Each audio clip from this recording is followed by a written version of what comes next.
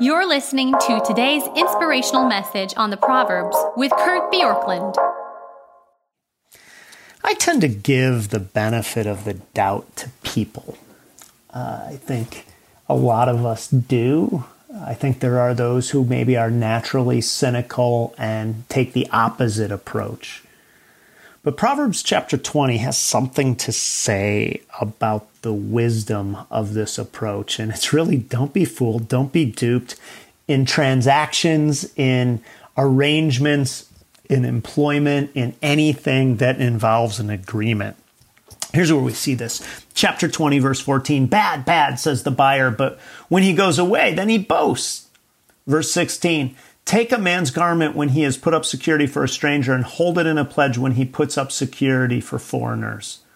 The NLT says, the buyer haggles over the price. It's worthless. Then he brags about getting a bargain. And here's what's really going on, and that is they're being duped. The writer's saying that there's people who will dupe you when making a deal. And if you've ever been duped, you know it's a really unsettling experience. When someone works to deceive you, he or she is both a deceitful liar and an impious boaster.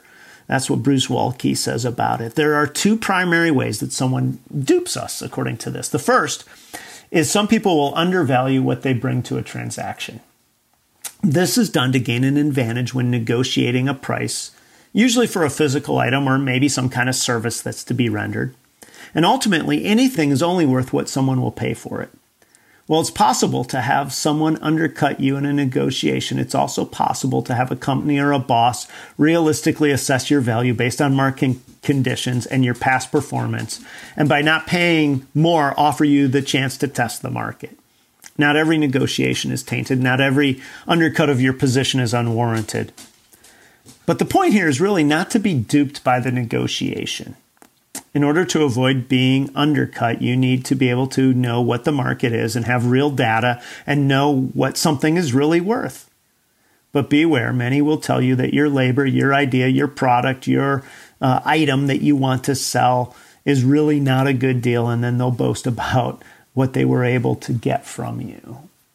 And then the second idea here is that there are some impious boasters, those who will overpromise and underdeliver. This is a little harder to spot, but when someone sees themselves as a shrewd deal maker, there is a greater likelihood that they will seek to take advantage of you. And for this person, it isn't always about getting a fair deal. It is about feeling that they win. So often, he or she isn't interested in fair treatment, but in feeling that he or she has won the negotiation. And so they will not negotiate with your best interest at heart. So what they will do is they will overpromise what they know they can't deliver. And what an overpromiser does is they will continue to increase their effort to get you to say that's a deal or that's really something. And then they'll be non-committal with deadlines and accountability. You really see this with people who go to work somewhere and they talk about all the things they can do. And even when they're in a job, they'll be hesitant to be committal when it comes to deadlines or any kind of accountability on the outcome. If you have somebody who won't tell you what they do with their time, they're probably an impious talker. And the people who prefer fuzzy objectives and deadlines so that they can say that you misunderstood are also people who are probably these overpromiser type.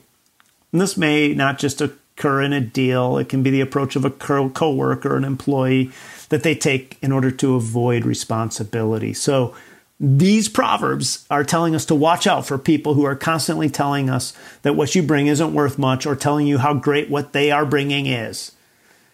And what we need to do is know that anything obtained deceptively may at first satisfy and please the deceiver, but eventually it will prove to not only be unsatisfying, but to be destructive to that person. This is what verse 27 basically says, and that's Constable's indication of this. And so when you're tempted to give people the benefit of the doubt, it's probably wise to say, I want to not believe the worst, I'm going to believe the best, but I'm going to ask you to verify.